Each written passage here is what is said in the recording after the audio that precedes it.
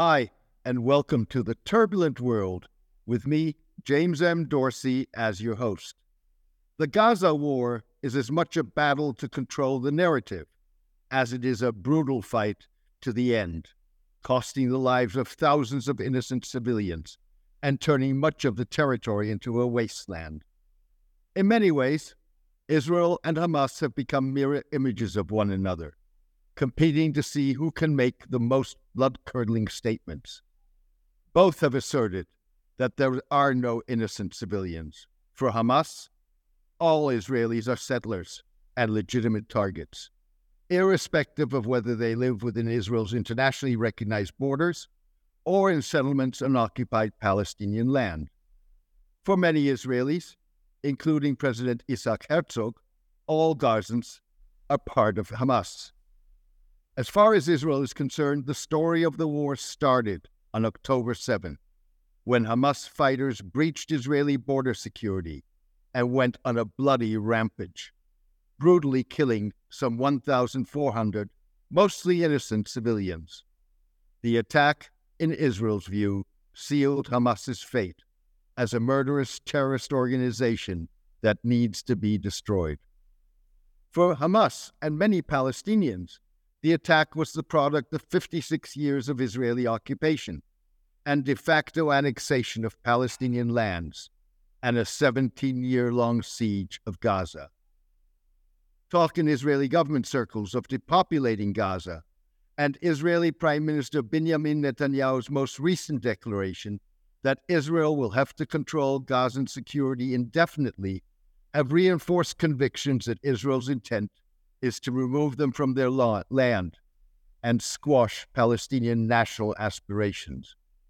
While nothing justifies the killing of civilians on either side of the Israeli-Palestinian divide, cutting through the fog of war and the raw emotions that dominate Israeli and Palestinian attitudes is key to securing a sustainable ceasefire and resolving the Israeli-Palestinian conflict. Few bring an understanding to the table of both sides that is grounded in having mediated between Israel and Hamas, rather than only having engaged with one side or the other. A hostage negotiator, former advisor to Israeli prime ministers, critic of the Israeli occupation of Palestinian lands, and an investor in East Jerusalem housing for Palestinians, Gershon Baskin is one of those few. In 2011, Mr. Baskin negotiated Hamas's release of Israeli soldier Gilad Shalit in exchange for 1,027 Palestinians held in Israeli prisons. Gershon Baskin, welcome to the show. Thank you, James. I appreciate all the compliments at the end of your opening, but there were many things that you said that I disagree with. I'm sure that's true, and you're welcome to take issue with them as we proceed in the during the broadcast. Before we get into your experience as a negotiator, explain the circumstances that enabled you to be the negotiator for Mr. Shalit's release. Did you have contact with Hamas prior to the capture of Mr. Shalit by Hamas? And if so, how did that come about? Look, for 45 years, I've been engaged in trying to build bridges between the Jewish and Palestinian citizens of Israel and between Israelis and Palestinians on finding a way for us to live together in this shared homeland. For 24 years, I founded and co-directed a joint Israeli-Palestinian public policy think tank that brought me into direct contact with many Israelis and many Palestinians from the mainstream of both societies. During those 24 years, we organized and ran, mediated, facilitated more than 2,000 working groups of Israelis and Palestinians. So I'm a well-known personality in the field. I'm well-known in Palestine and in Israel, and I think I've stayed fast to the principles that I believe in. A year before Shalit was abducted in 2006, one of my wife's first cousins was kidnapped and killed by Hamas. Sasson Noriel was his name. My wife comes from an Iraqi Jewish family, a very large family, and Sasson was one of her first cousins. And when he went missing, the family asked me to help and find him with my contacts in Palestine. I was actually out of the country at the time and asked my Palestinian partner, Hannah Signora, to try and help. He was not successful, and eventually they released a videotape of Sasson had been tortured, handcuffed, blindfolded, and he spoke Arabic, and he read out a declaration declaring that Israel needed to release Palestinian prisoners for his life. And I guess the Israeli security were hot on their tails. And a few days later, they found his body on the side of a road in the West Bank. He had been butchered. At his funeral, standing over his grave, I swore to myself that if ever again someone approached me with a request to help save a human life, I would do everything humanly possible. And that was in the background. Several months later, I was at a World Bank conference in Cairo on Mediterranean development. I was the only Israeli at the conference, and there were over 100 participants from all over the Mediterranean. And a friend of mine from Gaza, who was a professor of economics at the Fatah University, Gaza, Al-Azhar University, approached me and said, Gershon, I want to introduce you to someone. And this is Professor Mohammed Migdad. He's a professor of economics at the Islamic University, Gaza. He was a student of mine, and he's a member of Hamas. And he came from Gaza to Cairo because he heard there might be some Israelis here. He never met an Israeli before. And I, in more than 20 years of working with Palestinians, had never met someone from Hamas yet. So it was that opportunity. We spent the next 2 days, about 6 hours in dialogue. I suggested to him at the end of the conference that we meet again, that we try to form a dialogue group of Israelis and Palestinians. I promised I would find countries that would host us outside. I found 4 countries. In the end, this dialogue never happened. But in the interim, I went to Gaza. I met him and his colleagues at the Islamic University. This was after Hamas was elected in 2006. We went to the Prime Minister's office of Hamas, sat for 2 hours with one of the advisors to the Prime Minister, one of the founders of Hamas, and a relationship developed. Although our dialogue project never got off the ground because the Hamas leadership vetoed it, I did invite him to a conference in Istanbul that he came to with Israelis and Palestinians his first time. And 1 week after Shalit was abducted, the professor calls me early in the morning and says, Gershon, we have to do something. We have no electricity. We have no water. We're being bombed. I said, what can we do? He said, let's try to open up a channel of communication. And he went in his car to the Prime Minister's office. They called me half an hour later. And that started my last 17, 18 years of dialogue and negotiations with Hamas. That initial contact led to the conducting of a telephone call the same day between the soldier's father, Noam Shalit, and Ghazi Hamad, who was then the spokesperson of the Hamas government. It led 2.5 months later to receiving a handwritten letter from Shalit proving that he was alive and that we had a channel of communication leading to the people holding him, which eventually led to the Egyptians taking over control of the negotiations, which took place for about 4 or 5 months, where they put down a proposal for the release of 1,000 soldiers for Gilad Shalit. And then all hell broke loose in Gaza between Fatah and Hamas. The Egyptians left the negotiations between Israel and Hamas and focused on the situation in Gaza, which ended up in June 2007 with a full break between Fatah and Hamas, Fatah being thrown out of Gaza, Hamas in control, and the beginning of the full siege on Gaza by the Israelis and the Egyptians. It took another 5 years of trying to negotiate, not being recognized as an official negotiator, but always trying, never giving up. It took another 5 years before the Israelis were ready to negotiate seriously. Sorry. And the Mossad official who was appointed to be in charge of the case decided to believe that I had an opportunity to reach the people holding Shalit. My back channel became official, authorized by Prime Minister Netanyahu. I worked from May into 2011 until mid-July 2011 when we reached a breakthrough in the negotiations, a framework agreement for the deal and the terms of release of the Palestinian prisoners. And then the negotiations moved to the formal track of Egypt, intelligence forces mediating between Israel and Hamas on the list of names, on the terms of the release. It was slowed down because of Ramadan and the Jewish holidays and a terrorist attack across the Sinai border. But in October of 2011, Gilad Shalit came home. 1,027 Palestinian prisoners were released according to the same deal that was on the table in December 2006 of 450 people from a list by Hamas, plus an additional 27 women, and then a month later, 550 people on a list submitted by Israel. I'm sorry to hear about your wife's first cousin. In many ways, the prisoner exchange, if I'm not incorrect, was personal for you in very different ways. Among those released were the 4 killers of your wife's first cousin. That's right. One of the killers was reportedly among the leaders of the October 7 attack. Right. In other words, you understand as much as anyone can the presumably contradictory emotions involved for the relatives of the more than 200 people kidnapped by Hamas on October 7, and the balance between wanting a safe return of their loved ones and the risks of war. Perhaps you can elaborate on that from your own experience in terms of how a majority of the Israeli public will respond, what the risks are of the release of men committed to violence in the absence of a resolution of the conflict, and does that leave space for empathy with the loss of civilian life on the other side? Yeah, this is obviously a very, very complex issue. Let's start with, before we talk about the 240 hostages and their families, there are 559 Palestinian prisoners in Israel serving life sentences for murdering Israelis. Some of them serving multiple life sentences for killing many Israelis, including some of them who are responsible for killing more than 100 Israelis. So the families of those who were killed by these people serving in prison, the thought of these people being released is horrific. The thought that their loved ones will never come back and these murderers will go free and go home to their families is a thought beyond imagination. It must haunt them, just thinking about it.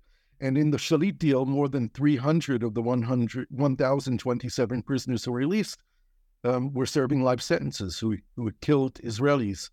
Yahya Sinwar, the leader of Hamas in Gaza, was serving a life sentence. He was 22 years in prison, but he never killed an Israeli. He had killed 5 Palestinians who were thought to be collaborators with Israel, and he was serving life sentence for killing 5 Palestinians, not even killing Israelis. It is very difficult. On the day that Gilad Shalit was released, the widow of my wife's cousin called me and screamed at me on the phone for 40 minutes. She and her children were amongst those who went to the High Court of Israel to try and prevent the deal from happening. She cried that her husband, Sasson, will never come home and the people who killed him are going free to their families. And I cried with her and felt her pain and her agony. In my mind, I was thinking all the time, I couldn't save Sasson, but Gilad Shalit is coming home alive. I didn't say that to her, but that's what I was thinking. She and her children have not talked to me since. Sasson's sister has talked to my wife and myself at different family occasions, but we are non-talkable to Sasson's widow and his children. And I completely understand them. I don't blame them whatsoever. In the end of the day, Prime Minister Netanyahu and 26 members of his government voted to release the 1,027 prisoners to save Gilad Shalit. It was supported at the time by around 80% of the Israeli public. There were 5 years and 4 months to build the public support for that. We don't have 5 years and 4 months now with regard to the current hostages. There has been a change in public opinion over the last month since the war began, initially in the shock and trauma of the horrendous acts of terrorism committed by Hamas in Israel, killing infants, burning whole families alive, killing elderly people, there are more than 30 children who are being held by hostage, the youngest one of them 9 months old. Mothers taken with their children. There are 2 children who witnessed their parents being killed in front of them and they were taken hostage. The most inhumane acts that you can imagine are experienced by the families of the hostages. And yet, in the early days of the war, the primary objective of the Israeli government, the society, and the army was to dismantle Hamas's ability to ever rule Gaza again, to dismantle their military, to kill all of their leaders, political and military, and to ensure that Hamas would never endanger Israel again, that no danger would come from the Gaza Strip to Israel again. The hostage issue was hardly talked about in the first days. Now, at the official level, The primary objective of the war is the dismantling of Hamas's ability to govern and threaten Israel and the return of the hostages. Now, there is a contradiction between those two goals. How do you destroy the enemy and kill all of their leaders and bring back the hostages safely and alive at the same time? I don't see how that's doable. In fact, I would say that the only way to bring the hostages home alive is through a negotiated agreement with Hamas. That would obviously be a huge victory for Hamas. And the only deal that's possible to do that, if we're talking about bringing all the hostages home, is the all-for-all deal. All hostages for all the Palestinian prisoners.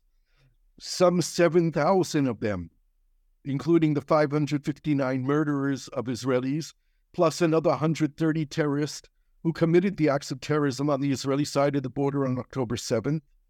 30% of the prisoners, about 30%, are members of Hamas. Only 300 to 400 of them are from Gaza, most of them from the West Bank. There are 2,000 of them about sitting in administrative detention, which means that they were arrested without charge and imprisoned without a trial.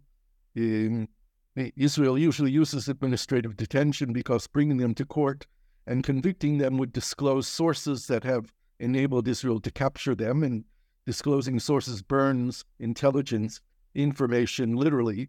It prevents them from providing more intelligence information. And so this is a huge dilemma, and it's not one that I see the current government of Israel being able to rule on. Netanyahu was too weak a prime minister at this time. His government is too right-wing and too religious to accept this kind of deal.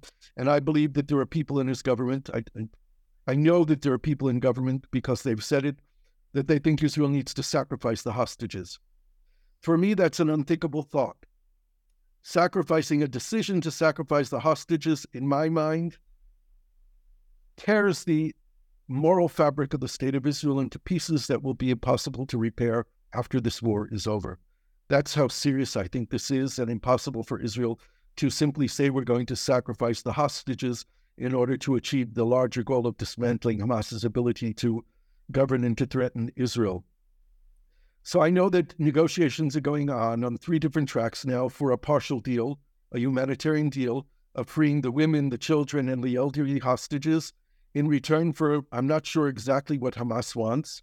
The leaders of Hamas, Yahya Sinwar and others, have made it their life's mission to free all the Palestinian prisoners, even at the cost of death to themselves. They are not afraid of dying. In fact, it is their goal to be a martyr for Palestine, for Islam, for Al-Quds, for Al-Aqsa, for getting revenge for all the things that Israel has done to the Palestinian people over the last 75 years. So they're not afraid of death, and there's no deterrence against them. They will not surrender. They will not run away. They will fight to the end. I'm not sure that they understand the severity of their situation and how their days are numbered. I think they're approaching that.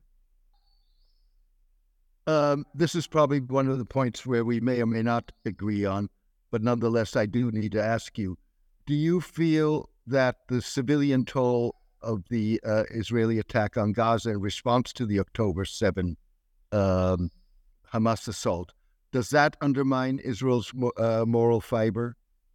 Certainly. No question about it. There are even war crimes being committed by Israel. I have friends in Gaza. I receive WhatsApp messages from a few people who are able to get online in the evening. A young woman who I've been helping over the past year, who I encouraged her to leave her abusive husband.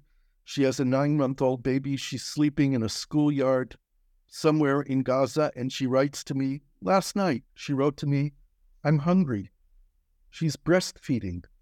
She has nowhere to go and no family and no house. It's been destroyed. Some 1.5 million people in Gaza are homeless today. A 3rd generation or 4th generation of refugees who lost their homes in 1948. What's happening in Gaza is a catastrophe and a tragedy.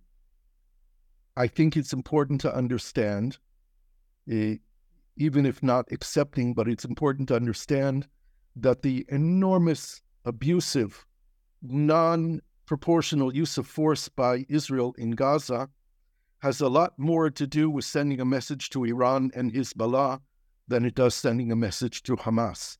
And there's no doubt that it's helping the Israeli war effort on the ground with the land incursion, destroying infrastructure and blowing out whole neighborhoods, makes it easier for the Israeli army to do what it has to do in Gaza.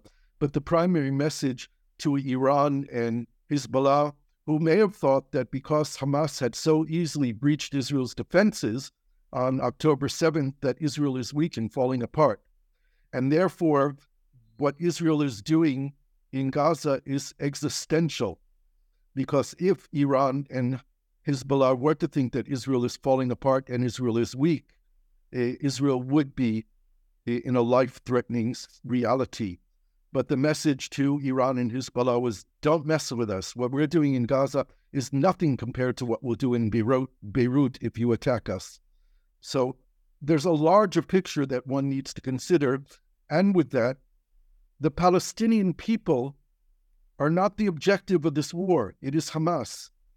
And despite the stupid statement of Israel's president that all Gazans are Hamas, this is not true. Many Gazans have suffered at the hands of Hamas for many years and have never supported Hamas.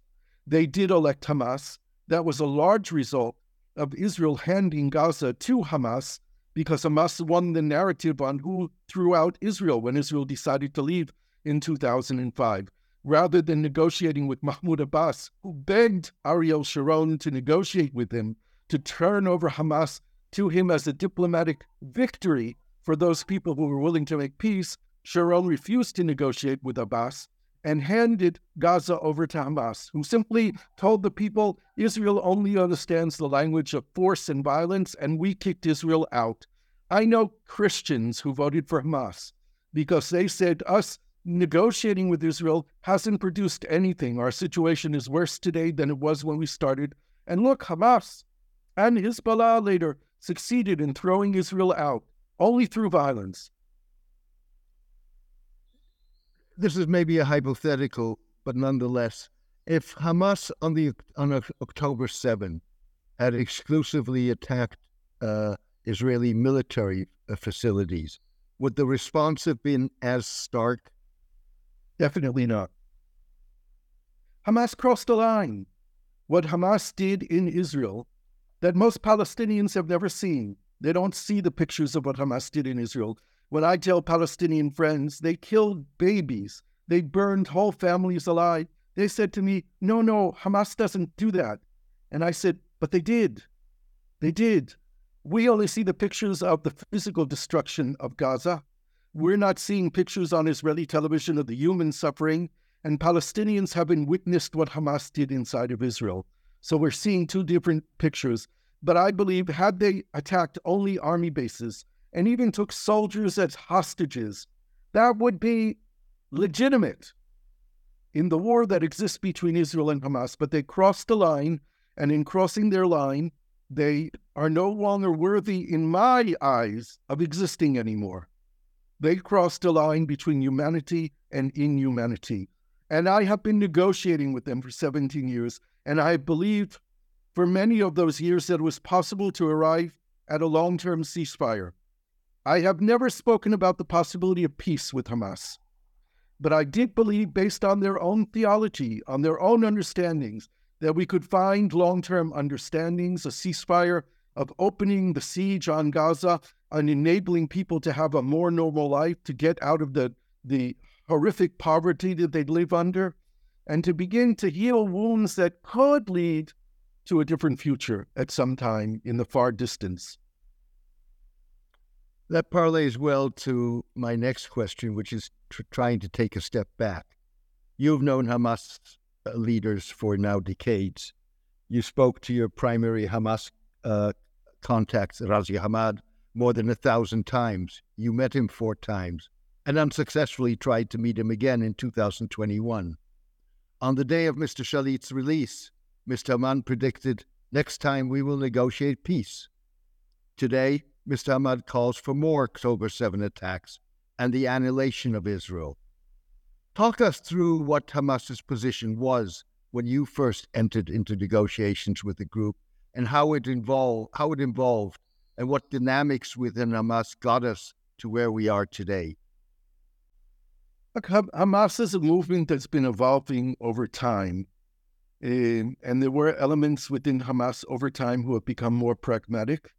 Ghazi Hamad was one of them, but not the only one. They agreed to what was called the prisoners' document that was negotiated by the Palestinian prisoner Marwan Barghouti in prison, which I think it was 2009, you have to check the date. But sometime around then, the prisoners' document was an agreement between prisoners from all the Palestinian factions in Israeli prisons. It stipulated that any discussions with Israel would be based on the Arab Peace Initiative. The Arab Peace Initiative was issued in March of 2002, and it basically said that if Israel withdrew from territories it occupied in 1967, allowed for the creation of a Palestinian state in the territories occupied by Israel with East Jerusalem as capital, and an agreed and just solution to the Palestinian refugee issue, that all Arab states would make peace with Israel and have normal relations. It was ratified by the entire Arab League, and later was ratified by the entire Conference of Islamic Cooperation. 56 Islamic countries signed on to the Arab Peace Initiative, and Hamas agreed to it. That was in the background.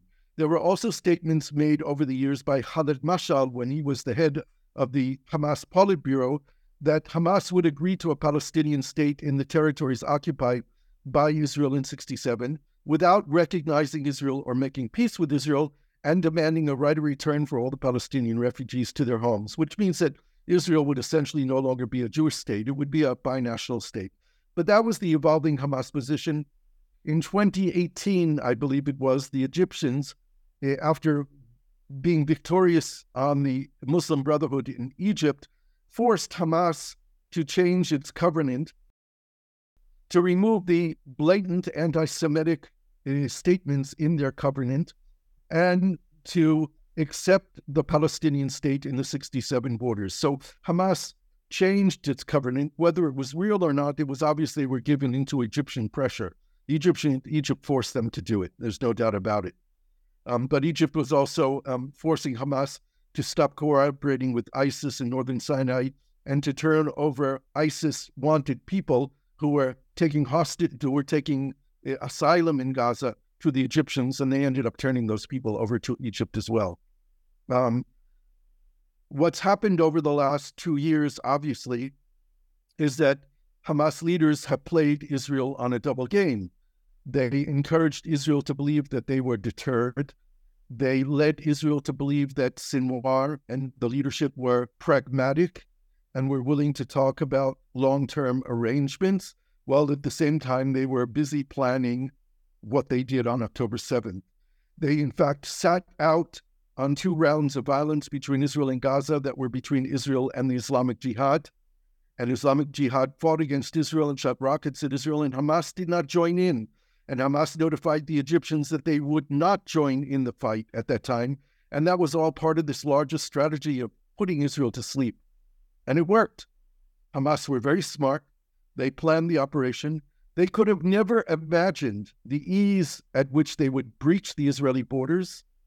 And 3,000 Palestinians crossed the border that day and went into Israel. Not only Hamas, Islamic Jihad and PFLP and other individual armed militia and people who came in to steal and burn houses and steal televisions and cars and tractors and you name it, and do the bloodiest terrorism that's ever happened in the state of Israel in 75 years. So in your mind, was the changing of the charter in 2017, was that part of the deception, or was that a brief period in which there was an opportunity? Well, today I believe it was part of the deception. And Ghazi Hamad, who was the most moderate person, and I don't use the word moderate when I talk about Hamas, but he was the most moderate person in Hamas. And listening to the statements that he's making today, and this coward is not even in Gaza with his people. He's in Beirut, and he was obviously sent to Beirut to be the primary spokesperson for Hamas during this war that was planned. So he had to be part of the deception. I've been talking to him regularly. I've been trying to convince him over the last months to meet with me in Cairo for us to brainstorm together to figure out how to break the deadlock between Israel and Hamas. and until he finally said 2 weeks before the war that he simply can't. He's not allowed. He wasn't even in Gaza at that time, and he only learned that he was in Beirut after the war started. When I asked him, I heard your house was bombed by the Israelis, and he confirmed for me that his house was bombed, and I asked him, how is your family? I was worried about his family, and then it turned out that his privileged family is with him in Beirut and not even in Gaza. And then he came out with these horrendous statements justifying. First, he denied, to me in private, he denied, we didn't do it. It wasn't us. We didn't do all that damage. We don't kill civilians. And then he not only stopped denying it, he admitted it and justified it and said we would do it over and over and over again until we annihilate Israel.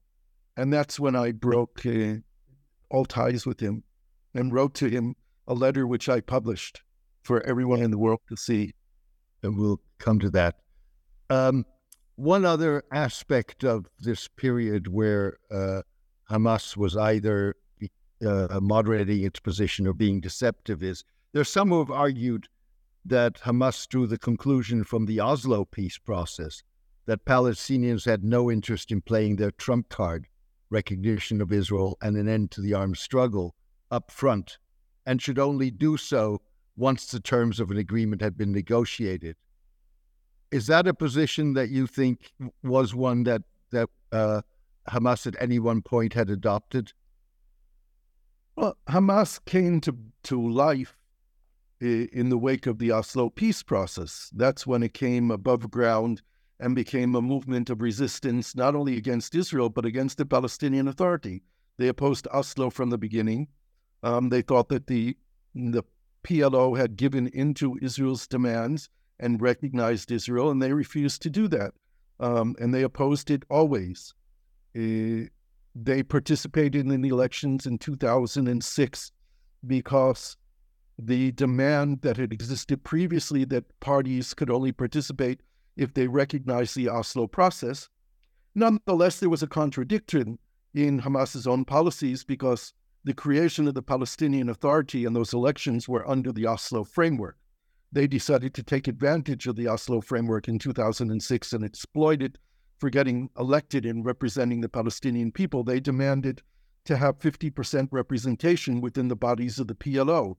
And when the PLO resisted and refused to do that, they decided they would try to take over the PLO through the election ballot. And they used the Israeli withdrawal from Gaza as their victory card in those elections. Hamas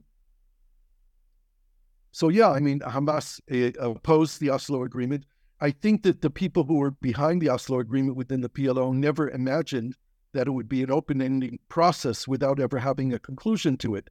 The assumption of the Palestinians who negotiated Oslo was that there was a 5-year interim period at which would end with the creation of the Palestinian independent state next to Israel and with open borders and commerce and full relations with Israel, that settlements would not continue being built. I mean, the Israelis and the Palestinians signed 6 agreements. There's not one word in any of those agreements that settlements wouldn't continue to be built. Palestinians never imagined that Israel would continue building settlements when they're supposed to withdraw from those territories and give them over to the Palestinians. The Palestinians understood that before they even started talking about permanent status issues, that Israel would have withdrawn from more than 90% of the occupied territories. That was their reading, their correct reading of what was written in the Oslo agreements. It was Israel who interpreted differently and didn't believe that they needed to withdraw from more than 90% of the territories before permanent status negotiations began. No one could have imagined everything bad that happened in the Oslo process that basically destroyed it. Who could have imagined that Prime Minister Yitzhak Rabin would be assassinated by an Israeli Jew because of trying to make peace with the Palestinians?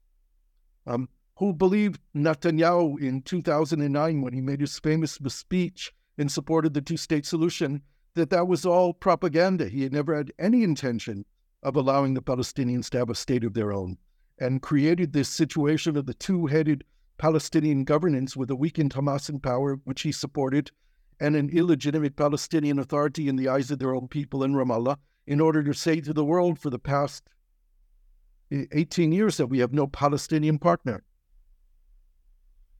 Indeed, you just referred to it. Many believe that Prime Minister Netanyahu, prior to October 7th, saw Hamas's rule in Gaza as a way of keeping Palestinians divided, even though there were repeated moments of rocket attacks on Israel and Israeli response. No question about it. This was Netanyahu's strategy, and it worked beyond imagination.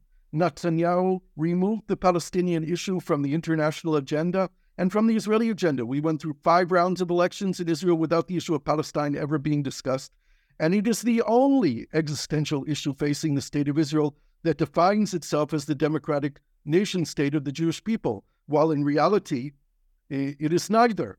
The majority of people living between the Jordan River and the Mediterranean Sea are not Jewish. There is a small Palestinian majority. And the majority of those people, Palestinians, don't enjoy democracy. So we have been able to lie to ourselves for decades that we are the democratic nation state of the Jewish people, when in fact we are not. We are running a system of apartheid, a new form of apartheid, for many, many years.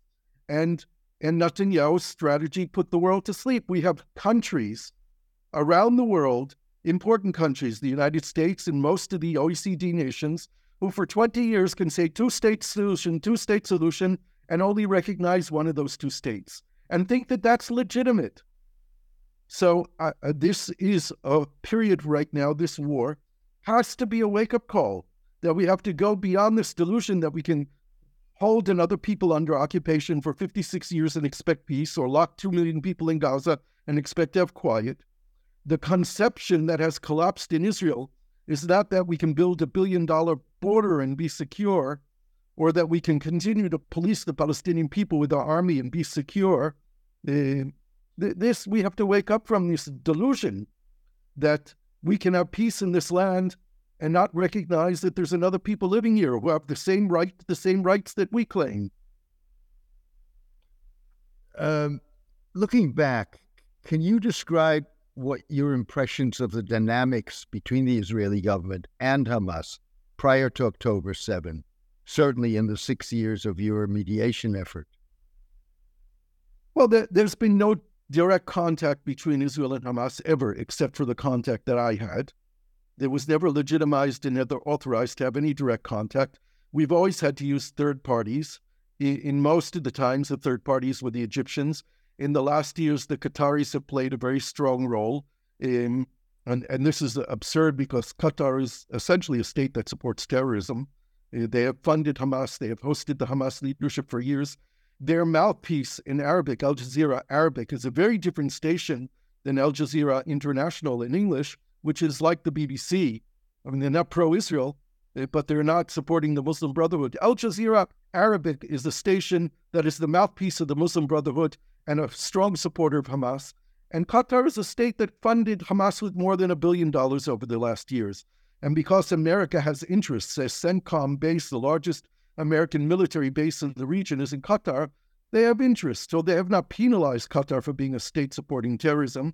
But Israel has dealt with Qatar, with Hamas through Qatar and through the Egyptians, have kept them down, have kept the false belief that I've argued against since 2008, that you can deter Hamas. This is what the Israeli military has believed. And in television studios in Israel, sitting in panels with retired generals, I have argued that you cannot deter Hamas. Hamas is a distorted view of the theology of Islam, which sanctifies death and believes that our life on this planet is short, and the road to paradise is through being a martyr, being a shaheed for Allah, for Islam, for Palestine, for Al-Aqsa, for Al-Quds. And they have recruited people from bereaved families in Gaza since 2008, or families who have had their homes demolished by Israel, and recruited young children into their elite fighting forces and have indoctrinated them with this distorted view of Islam that rather than sanctifying life, sanctifies death and guarantees them paradise if they're martyrs. And against that kind of attitude, belief, and theology, you cannot have deterrence. Hamas has dictated when they fight, when they shoot, how much they shoot, and when they declare a ceasefire. And Israel has been a puppet over these years to Hamas's control of the dynamic. But because Mr. Netanyahu's primary political goal was to prevent there being a Palestinian state next to Israel. He enabled Hamas to continue to exist in Gaza in a weakened form while they were gaining a lot of strength internally and planning and being very, very smart about how they work, building weapons and smuggling weapons in through the Sinai Desert and leading us to where we got to on October 7th. Presumably, any negotiation over the more than 200 hostages kidnapped by Hamas on October 7 is going to be different from your successful mediation effort. What are the differences and what are the lessons that can be drawn from your experience for efforts to free the hostages that are now being held? And do you believe that there will be a differentiation in the negotiations between civilians and captured Israeli military personnel? The second question is easier, so I'll answer that first. Yes, Hamas distinguishes between those that they define as soldiers and those that they do not. Even now, when they're talking about the humanitarian release of children, infants, children, women, and elderly people, they have apparently, from the information I have, not agreed to include women soldiers in the category of women, but rather they're keeping them in the category of soldiers. And I think that this is tragic. I mean, Hamas knew very well to demand the release of all the women prisoners in the Shalit deal, all of them. And that's how it became 1,027, not 1,000, because an additional 27 women were found on the list of prisoners after they had already closed the deal. So rather than opening it up and removing 27 names, Israel just said, take all the women.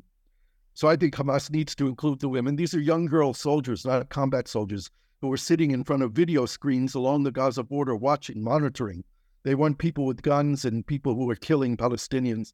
So I think they really need, from a humanitarian point of view, to be treated as women. That's the deal that's being talked about.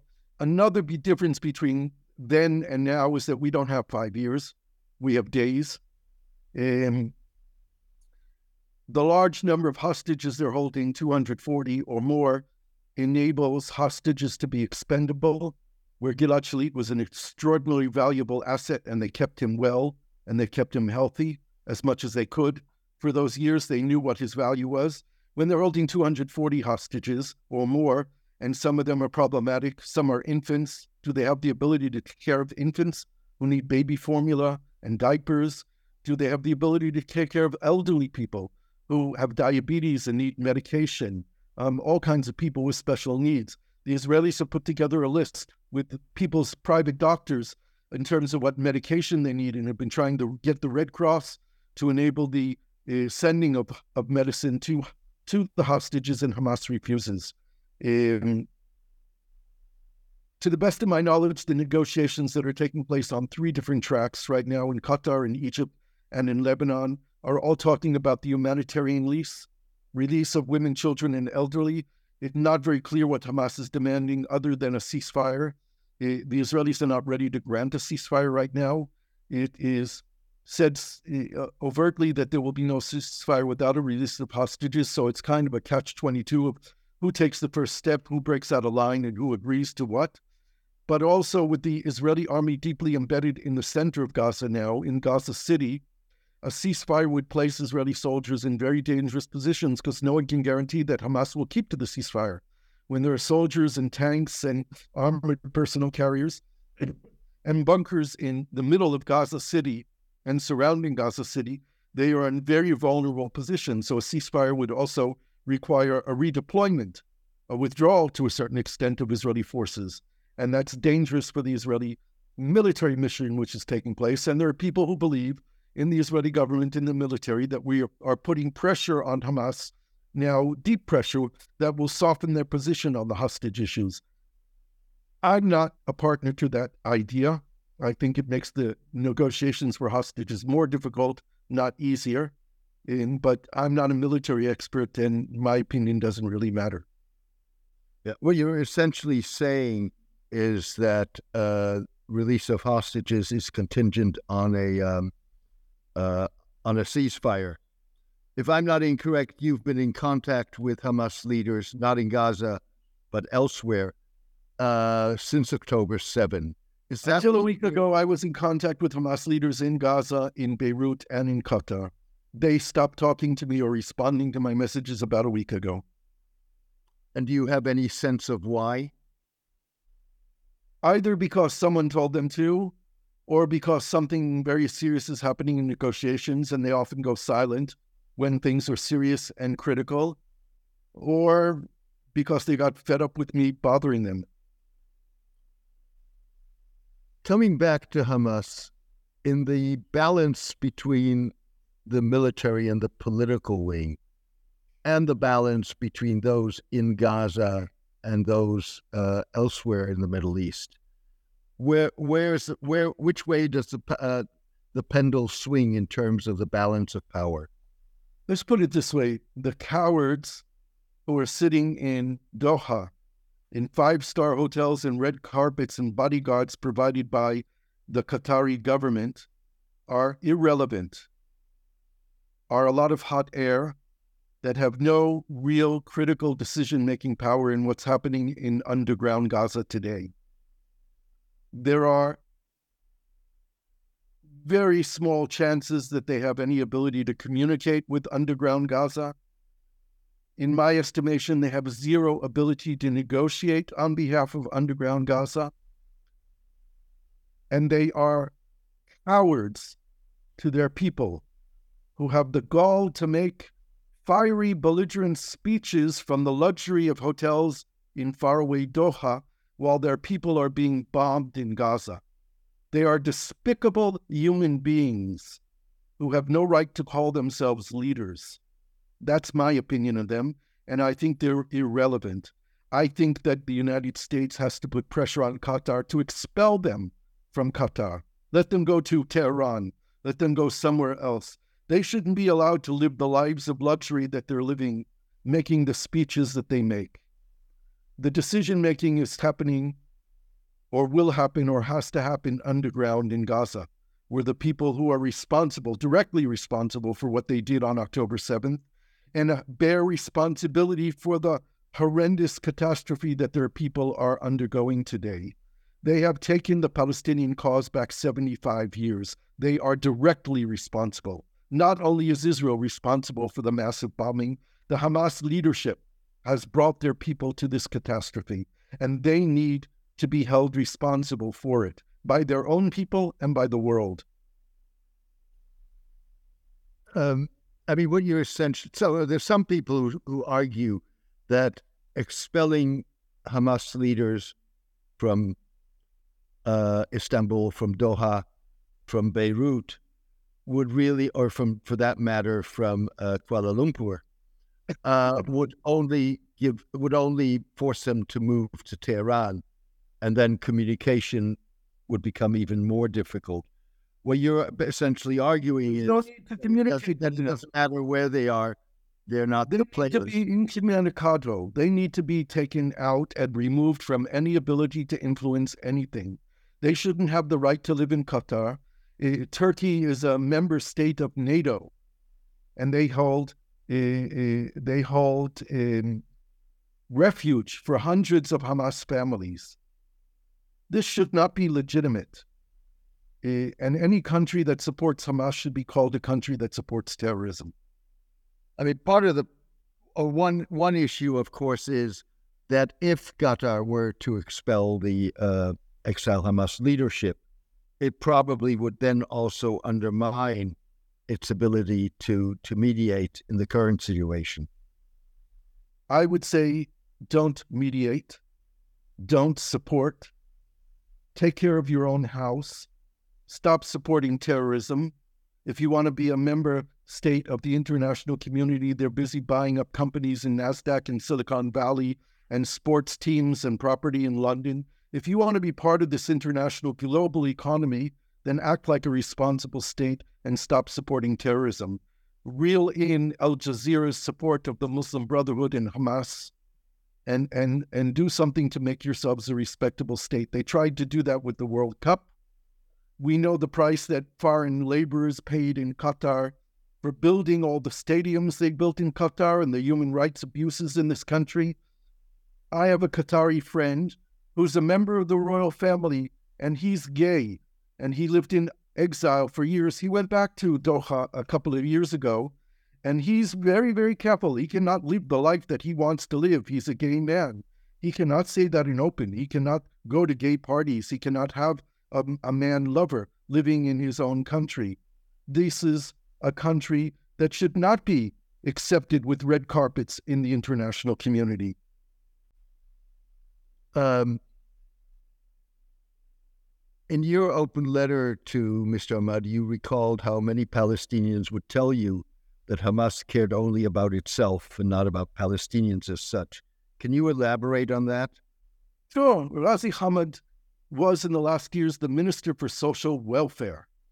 His job was to help the poor people in Gaza. I'm known in Gaza as someone who's helped a lot of Palestinians in Gaza. I've done fundraising campaigns for both institutions, groups, and organizations in Gaza, as well as helping individuals. I help raise money to send a young woman to university to study computer science. So I get people who come to me all the time from Gaza. Legitimately poor people who don't have food, who don't have work, who don't have money, who have a very difficult life.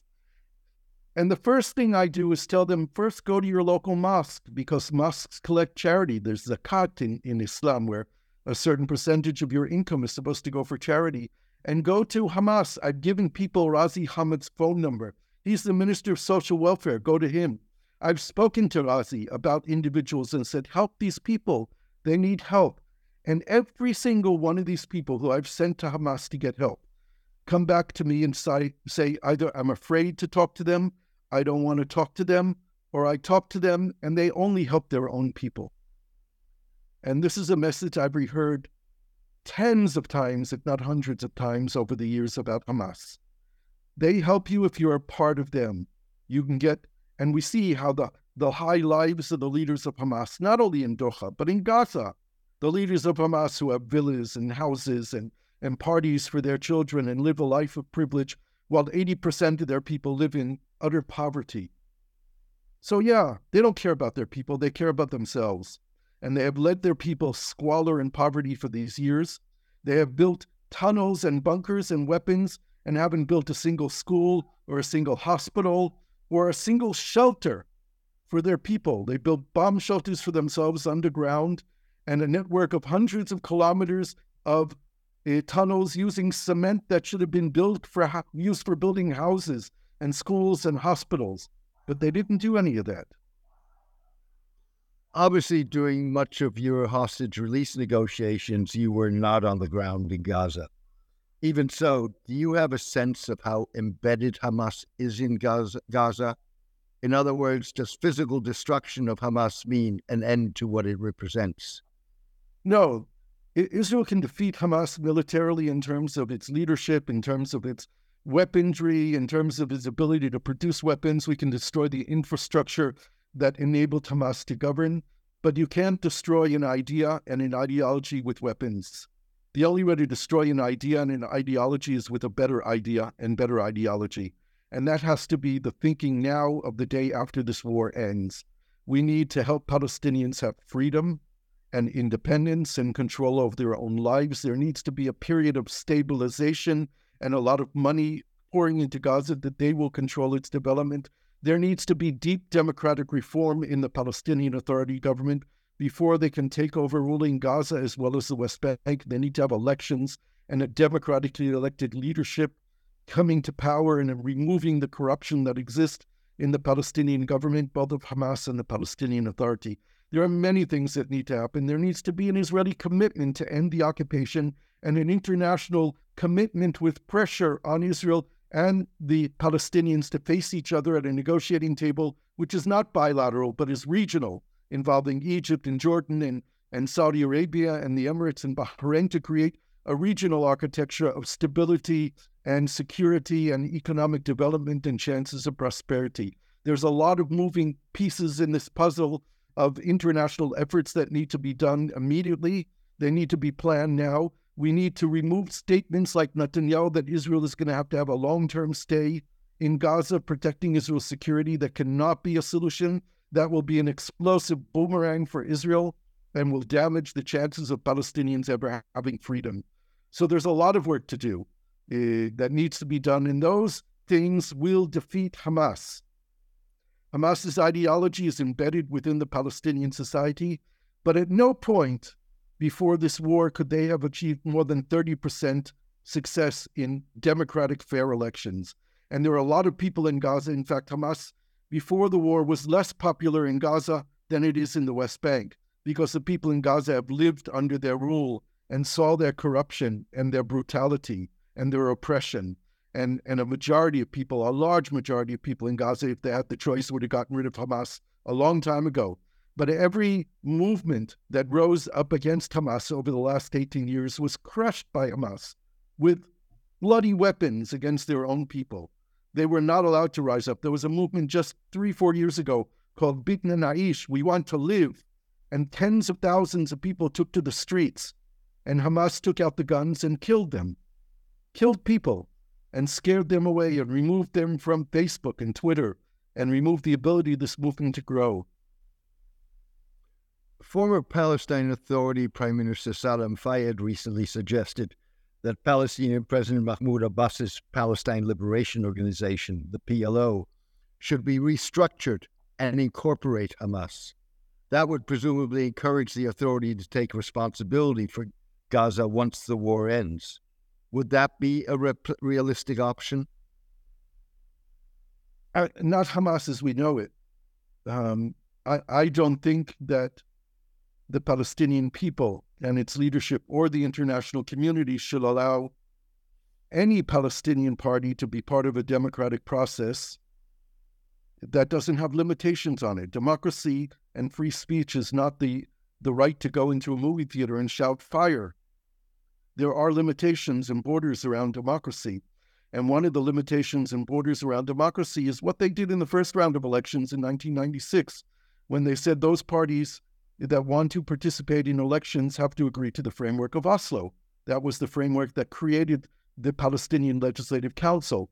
In new elections in the future, they need to say that assuming that what the international community is going to support is what the Palestinian leadership supports still is a two-state solution, that parties joining the electoral democratic process have to support a two-state solution and support the position that the PLO has advocated for 20 years, that the Palestinian state will be non-militarized.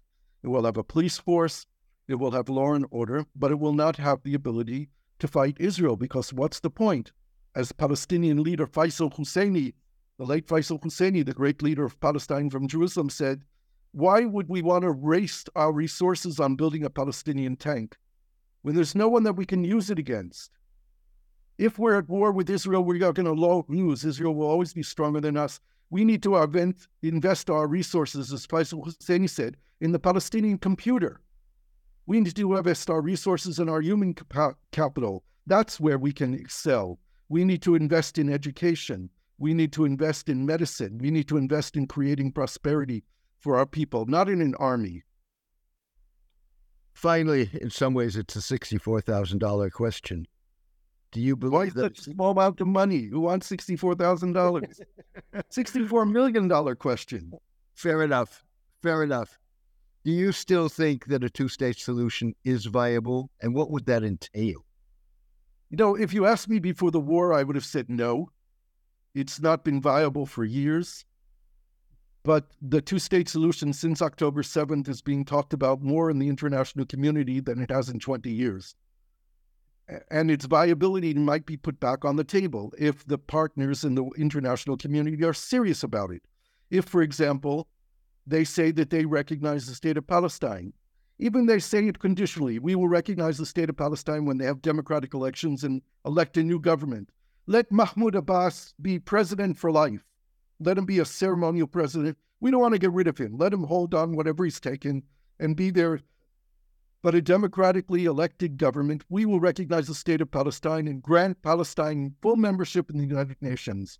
If those conditions are met, and they put pressure on a new government of Israel, because the current government of Israel will not last. It will have its day of reckoning when this war is over, and all the leaders who brought us to where we are will pay the price of their failures. So we will have new governments elected here, and the international community needs to say to the Israelis that the two-state solution is what's going to happen, You are going to end the occupation over the state of Palestine. You are going to negotiate with the state of Palestine in state-to-state negotiations supported by the region to create security and stability and economic development, but you don't have a choice in this. And the United States needs to say that to Israel, and Europe and everyone else needs to say it to Israel. If a two-state solution were seriously being discussed, what's the future of Israeli settlements? 80% of Israeli settlements could be included within the State of Israel with an annexation of about 4.5% of the West Bank in exchange for equal territory from within the State of Israel.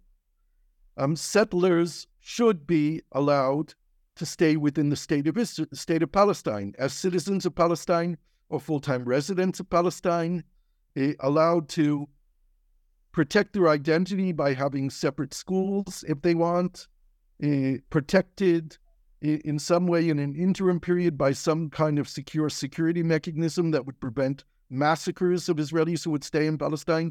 I don't think many would stay in Palestine. They could move back to Israel proper. They could move back to the annexed areas. We're talking about the population of settlers who are the most extremist, most religious, most messianic, and most difficult. So it'll be a huge challenge. But I believe that if the people of Israel, if the majority of people thought that peace was genuine, that the Palestinians really wanted peace, that they recognized Israel's right to exist, even in this post-war trauma, we would find a majority of Israelis who would accept it, understanding that peace doesn't happen tomorrow. This is a process. It will take time to develop peace and reconciliation, and there are concrete steps that need to be taken on the road toward peace that would first deal with issues of security and legitimacy of both peoples. What you are saying is that probably 20% of the settlements would have to be dismantled or agreed to be under Palestinian sovereignty. In terms of the 4.5% of land that the 80% of the settlements are located on, would that involve a land swap? Yeah, that's what I said, a territorial swap of 1-to-1 of equal territory from within the state of Israel proper today. Take into account that the majority of settlers are ultra-Orthodox living in communities that are very close to the Green Line. That's more than 50% of the settlers are in 2 cities, in Beitar Illit and Modi'in Illit. And they're not the most political or most right-wing. They moved there out of convenience and out of economic considerations because they wanted to stay in ultra-Orthodox communities, and that's where the government of Israel built them. So you're taking care of a majority of the settlers with just those 2 cities. Gershon, we could go on for hours. Unfortunately, time is not our friend. I wish that we had more time to follow through. Nevertheless, thank you for joining the show today and for sharing your unique insights. I wish you all the best. Thank you very much. Thank you for joining me today. I hope you enjoyed today's column and podcast. The Turbulent World with James M. Dorsey depends on the support of its readers. For the past 12 years, I have maintained free distribution as a way of maximizing impact. I'm determined to keep it that way. However, to avoid putting up a paywall, I need the support of a core of voluntary paid subscribers to cover the cost of producing the column and podcast. If you believe that the column and podcast add value to your understanding and that of the broader public, please consider becoming a paid subscriber.